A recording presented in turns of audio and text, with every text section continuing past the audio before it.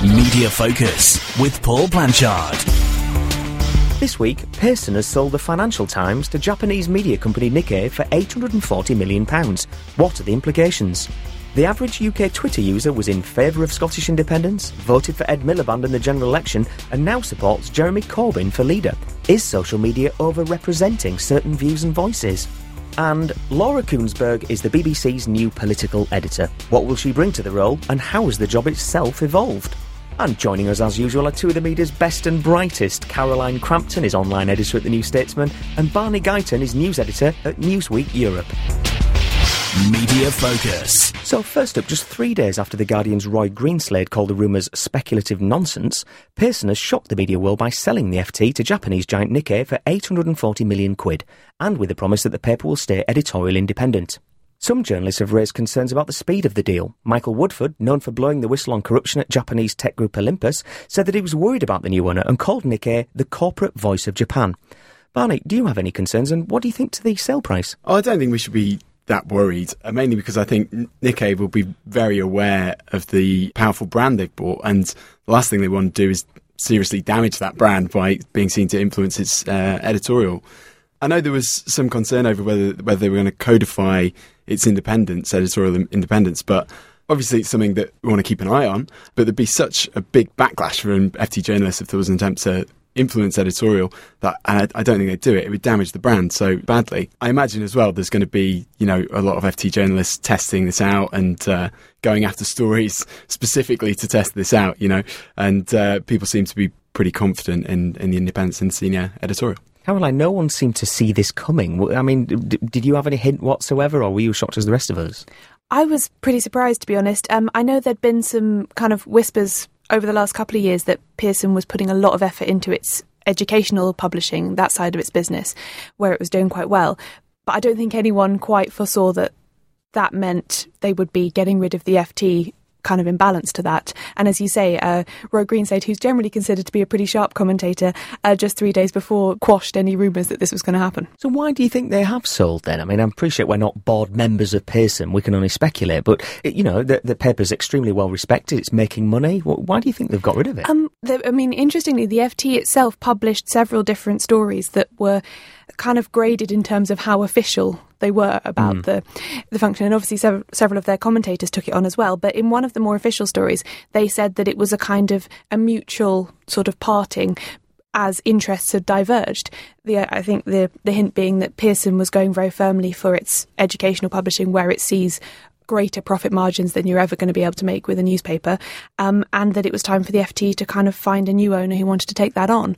Because, they have owned it since 1957, so it's been a long partnership. I don't think there's any suggestion yet that, or even at all, that there's any kind of acrimony about it. But do you think that Nikkei have an ulterior motive? Clearly there's many journalists are saying that Nikkei is the corporate voice of Japan. Do you think there's some kind of strategic work here? I don't know much, if I'm honest, about the kind of corporate workings of Japan, but I have seen a few suggestions that I found interesting that this kind of acquisition of a foreign competitor or a foreign company in the same space is kind of classic Japanese business operation, that going back to the 60s and 70s, it's how Japanese car manufacturers kind of competed with British manufacturers and even put some of them out of business, that this is acquiring someone in the same space both sort of burnishes your own credentials but also neutralises potential competitors. Funny, when I read that the FT was due to be bought out, as it were, my first paper that I turned to was the FT, and I thought that was quite it's a kind of, it's that meta question, isn't it, as to how they're going to cover their own acquisition. But I was quite pleased with their coverage. Were you? Yeah, they wrote a lot about it, a lot of interesting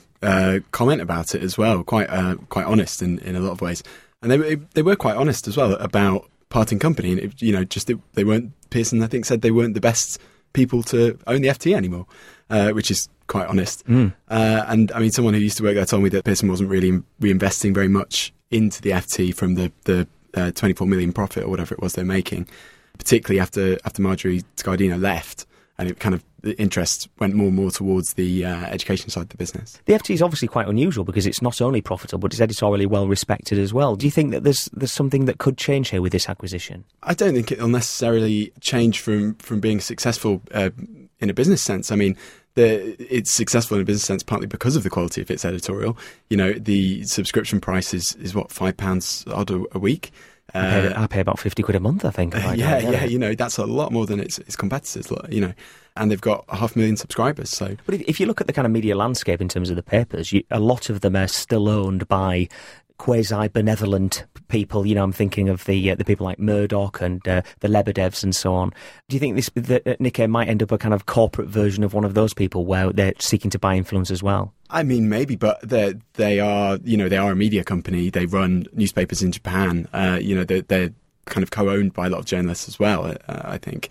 So I don't really see that much reason. They're kind of been called the mouthpiece of, or that paper's been called the mouthpiece of corporate Japan. But, you know, I think that it's a conservative company, but it's not like the FT is particularly radical, you know, either. It's also worth saying that I'm not sure the comparison with the way Murdoch owns his papers, etc., is quite the same, because the FT is a financial paper. So they've used their kind of privileged and expert financial commentary to drive their subscriptions. It's not quite the same as saying, you know, subscribe to the Times and you can get Caitlin Moran's column every Friday. If you're a trader, we're saying that this is information you cannot get anywhere else. But do you think Lex might start to, tip a little bit more Japanese companies in future? I mean, in terms of media plurality, are we saying that it's business as usual, or do you think that there's something that we should raise an eyebrow at here? I would reserve judgment on that. I think Barney's point was a good one there, that I trust FT journalists to test this. I think they will push the boundaries of what their new owner will allow. The only thing that I'm slightly concerned about is that they've declined to enshrine any kind of independence in the deal. And also there was a suggestion that they might set up a kind of secondary independent board, and they haven't done that.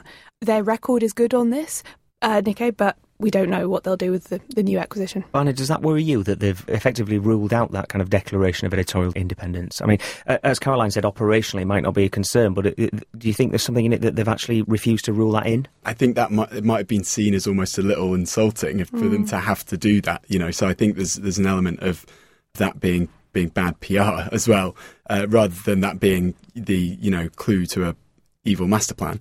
But I mean, the FT it's a niche paper. It's not a mass market paper. But do you think, if I can just put a kind of general question to you, do you think we're going to have fewer newspapers 5 years from now? I mean, we can't. The Independent. There's so many newspapers I can name that aren't making any money, that are propped up by, you know, an editorial trust in the form of the Guardian, or, you know, Russian oligarchs in the form of the Standard and the Independent. Do you think that this is a sustainable going on? Well, that's a big question, isn't it? I mean, now you're also seeing a lot more native web companies. And lots of different models of funding.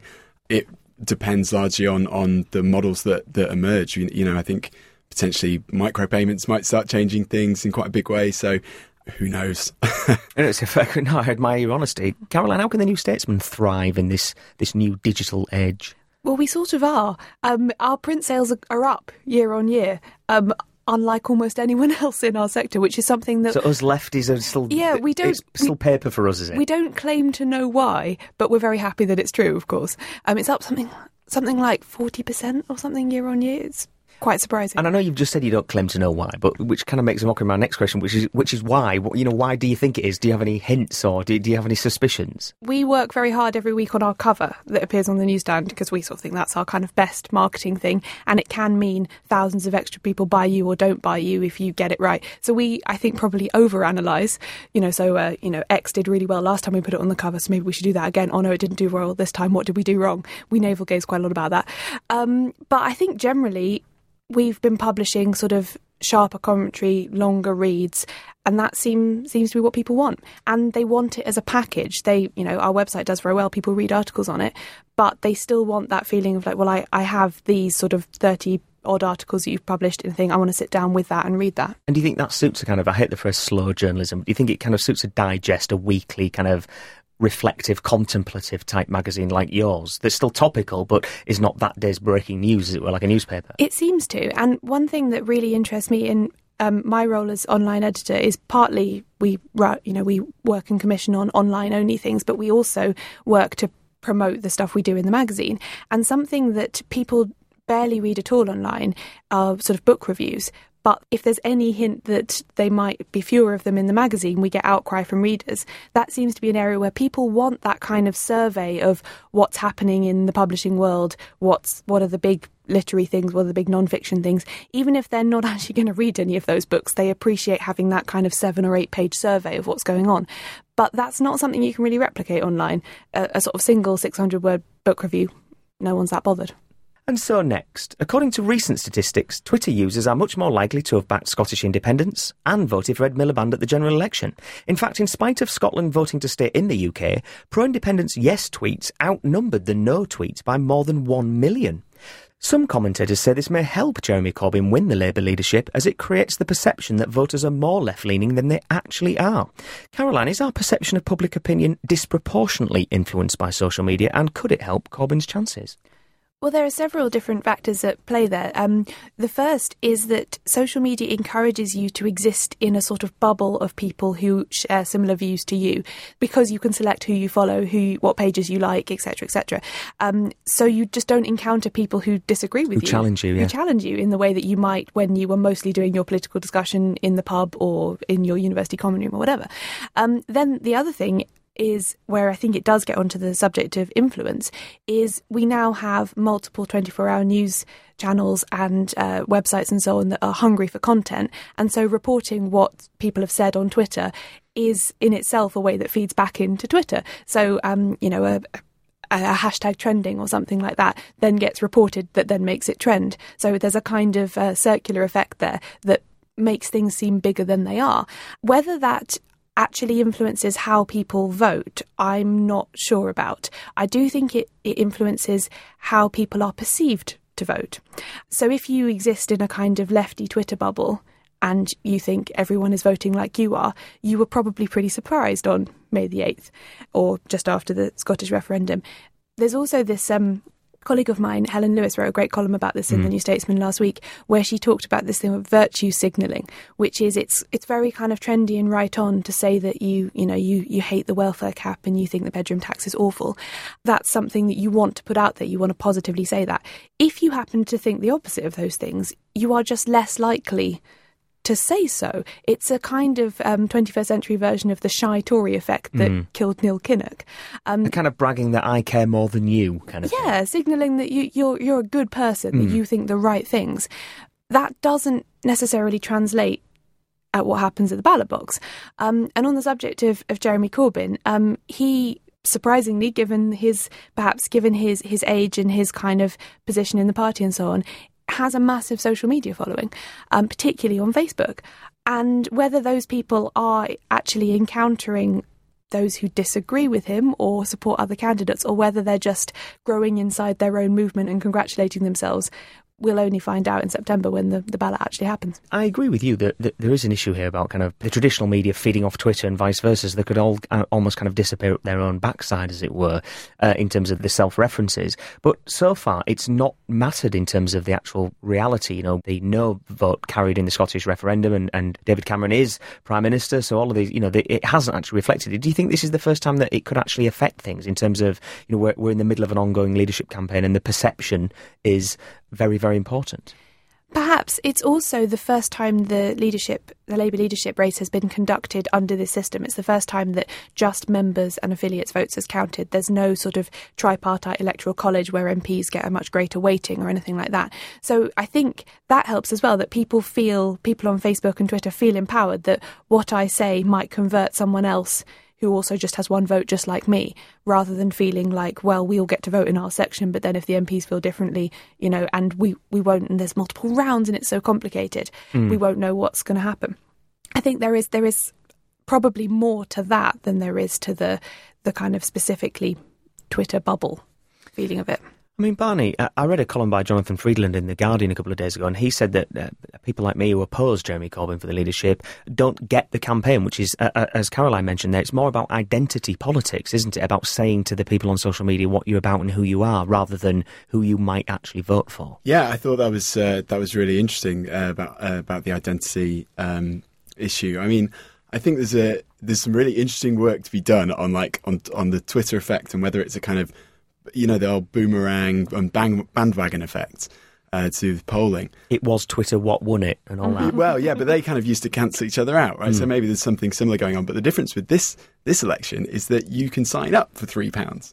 So that's quite a big deal. You know? Hashtag Tories for Corbyn. Well, yeah, both Tories and, you know, if you're someone who has become disappointed with Labour and is now there's an anti-austerity candidate and you can join up and you can vote for them. And he's the only anti-austerity candidate in any party, well, apart from the Greens, obviously. That's how it could have an effect, I think. Apart from that, I mean, it's a lot of people talking to each other.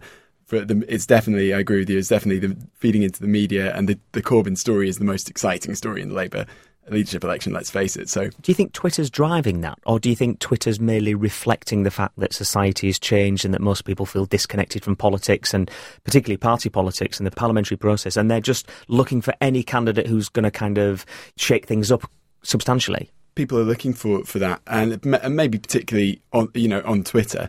I mean, let's face it as well, it's not like Twitter's representative of the electorate. It's mainly young people, it's web savvy. It's a certain type of person who's on Twitter, and so it's not going to be representative of everyone. Yeah, a colleague of mine said Twitter these days is just representative of people who tweet. I mean, I think it was meant in a more profound way than that, but it is. There's a certain type of person that tweets, isn't it? They're of the left, they're politically engaged, they're a bit media savvy. It's worth saying as well that the vast majority of Twitter users don't actually tweet. That the kind of, I think we probably all use Twitter professionally, sort of, as many people in the media do, but the vast majority of people just watch and maybe tweet a few times and they don't really get many followers and then they never log in again. There's hundreds of thousands of kind of ghost accounts like that, and I think Twitter can feel quite lonely if you're a normal person rather than if it's specifically something that your industry takes part in. And do you think that we're too kind of Twitter-centric in discussions like these because it ignores the wider social media landscape? A different kind of person goes on Facebook, a different kind of person goes on Pinterest, etc., etc. I think there is an extent to that Twitter was what early adopting journalists went for when the kind of digital revolution happened. But like, for instance, I found it kind of sad but also hilarious when YouTube vloggers became big and all these sort of traditional newspaper journalists going, what is YouTube? When actually, if you're a 17-year-old, you've known what YouTube is for all your teens, and these people who've got millions of subscribers on YouTube are far bigger to you than some Twitter celebrity. It's just a different social network with a different audience. But because Twitter is the one that's so embedded in the media, it's somehow alien and different and to be frowned upon. Do you think there is a little bit of that with the traditional media trying to engage with the kind of modern youth channels like YouTube? I mean, I was with Ben Cooper, the controller of Radio 1 a month or so ago, and it struck me that the management team of Radio 1 were literally kind of white, male, middle class, and also like early 40s. And I was thinking, how on earth can they credibly, know what's in the mind of the youth of today? I have no idea how they manage that. I hope the way they manage it is by hiring people lower down the chain who do know what these things, not presuming, but I don't know if that's the case. I know with what they've done with Newsbeat, where they've sort of taken it online, there's quite a lot of smart people doing sort of Facebook native stuff with that. People they've hired, I know Felicity Morse they hired from The Independent is someone who's previous guest on this esteemed podcast, no less. She's very savvy Felicity's about doing that a kind of stuff. Job. So I hope that that's how they're doing it, with kind of smart hires rather than by sort of guessing and thinking that they know best. Barney, are you the smart young person they've hired, or are you an older person who needs to hire a younger person to give them that cred with the youth? Well, I'm no expert on YouTube, but I mean, I came from a kind of startup background, so I was hired initially to be the online news editor. On that note, that's probably a great opportunity for anyone looking to get into journalism who's young and knows how YouTube works and has some ideas about how they can make it work for journalism. Then I'd say being an expert in that is probably going to stand you in good stead. What's your thoughts on the Labour leadership in terms of the overall process, though? I mean, do you think Jeremy could win? And do you think Twitter is having this impact? Or do you think we're just all talking this up and members are going to do what they were going to do in any event? So someone said to me today, he's got the big MO, he's got the big momentum behind him, obviously. So maybe he could. The organisation sounds pretty tight. He's got a lot of volunteers, a good operation. He's got some interesting people involved in the campaign. Simon Fletcher, who's Ken Livingstone's former chief of staff. So he could do it. But it's who knows? It's the same thing. You would have said probably that Ed Miliband had momentum going into the election, And look how that turned out. I mean, Caroline, you're from the New Statesman. You ought to have insight to all these kind of things. Come on, make a prediction. Go on the record now. Do you think he'll win? I think either he'll win or he'll come a strong second. I think he could win as well. I think he could win. Stephen Bush, the politics blog editor at the New Statesman, actually published a piece today saying that based on the conversations he's had with constituency members all over the country this weekend, he's now putting his sort of name on the line and saying, yeah, he thinks Jeremy could do it. And that's worth mentioning, actually, that this process of constituency parties nominating their preferred candidate for leader and deputy leader. And Corbyn is now on over 100, I think. He's well up on Andy Burnham. Well up on Andy Burnham. You know, when we talk about the deputy leadership race, it seems it's pretty much a given that Tom Watson's got it in the bag. He's got fewer nominations than Jeremy Corbyn has. Just the narrative about that campaign is different for some reason. I think it's partly the kind of Watson was always the favourite, Corbyn's the kind of surprise, so we want a greater level of confirmation. But all the measures we have, imperfect as they may be, are pointing to the fact that he could do it. You're a journalist writing for a kind of left-leaning magazine, as it were. Do you think that? Do you not think the media will crucify both of them? I mean, from the media's point of view, it is a pretty gruesome twosome, isn't it? You've got the old lefty Jeremy as leader and the union bruiser as his deputy. I mean, the narrative could write itself, couldn't it? This is Labour going back to the Stone Age. Yeah, and that is what people will write, it's what people will say, and it does really concern me. Something that gives me a little bit of hope is that if Jeremy does win, he could work as an effective kind of firebreak between the Miliband era and whatever comes next. That if he's leader for, say, a couple of years, and maybe it's dreadful, who knows, that will at least sort of like scorch the earth for something new to come forward, where I'm not sure that any of the other candidates, maybe Liz Kendall because she's a newer MP, she wasn't even an MP during the Blair Brown years, but both Yvette Cooper and Andy Burnham were ministers in the regime that's been so sort of discredited. Secretaries of State, no less. Secretaries of State. You know, Andy was Secretary of State for Health and brought in the PFI arrangements that we're now still seeing the kind of knock-on effects of that in our hospitals. I just don't see how any of them are going to form a kind of break with the past in the way that the party really needs. I mean, Bannon, final question on this to you then. Do you think, as Caroline's point there, is that this is a kind of scorched earth thing, that he might be the equivalent of Neil Kinnock, where he probably won't win, but on the other hand, he'll pave the way for whoever the next Blair's going to be? If he wins, he's certainly going to change the debate, isn't he? I mean, no politicians in the mainstream are talking about ending austerity, and I think that's going to be interesting. But as a journalist, do you welcome that drama? Do you welcome the fact that he's going to shake things up a bit? Oh, of course, of course.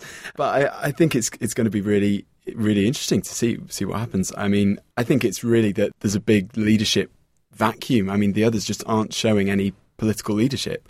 And there seems to be a big lack of that in Labour. Some parts of Labour seem to have given up on political leadership altogether, like Harriet Harman with the welfare vote. Caroline, where's the next story going to be? Whoever wins, where do you think the next story? I mean, we've got a new leader for the Lib Dems. Do we think we've, challenged him on his overly religious beliefs enough yet? Do you think that's going to be the next bombshell that people are going to try and create on Twitter? I think the next test is going to be once the Conservatives actually start trying to implement their legislative programme.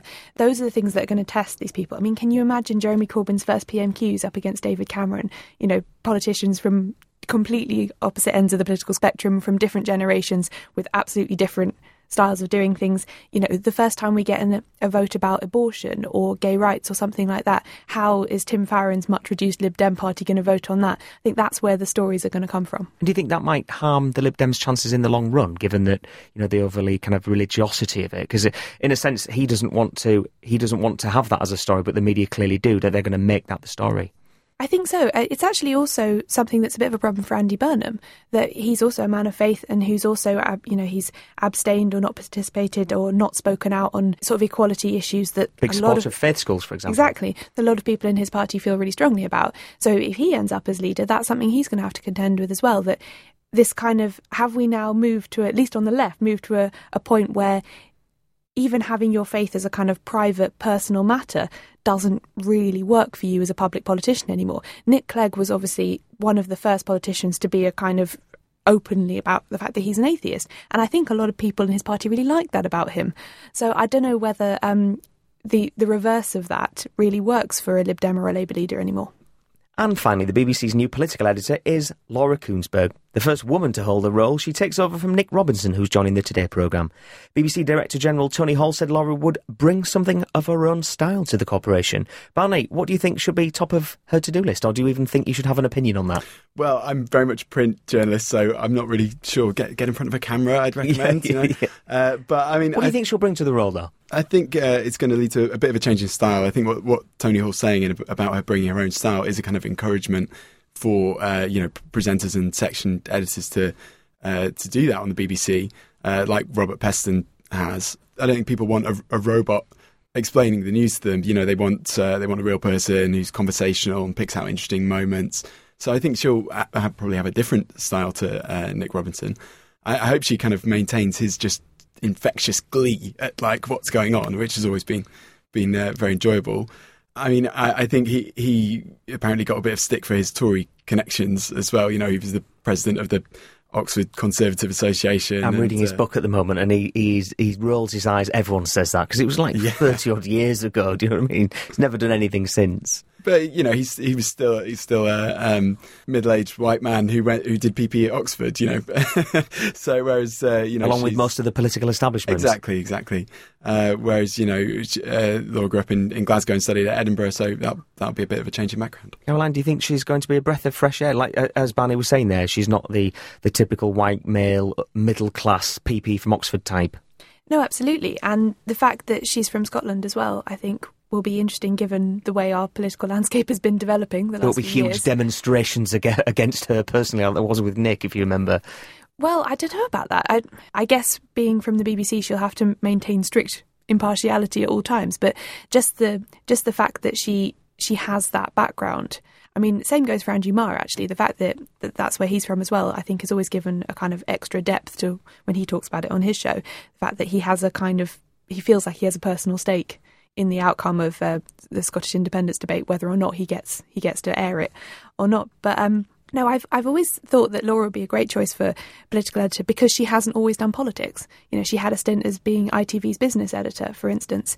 And whilst I think the skills in trying to get stories in the city and trying to get stories in Westminster are very similar, she's got, I think, probably a larger contacts book than people normally have going into that role because she's got all those CEOs and so on that she's been interviewing in the meanwhile. Well, Sky's Faisal Islam, of course, didn't come from a political background either. So do you think this is a new trend now? I really hope so, because I'm personally not a big fan of the Westminster lobby system. I think there are some great people working in it, but I don't like the kind of insularity it encourages.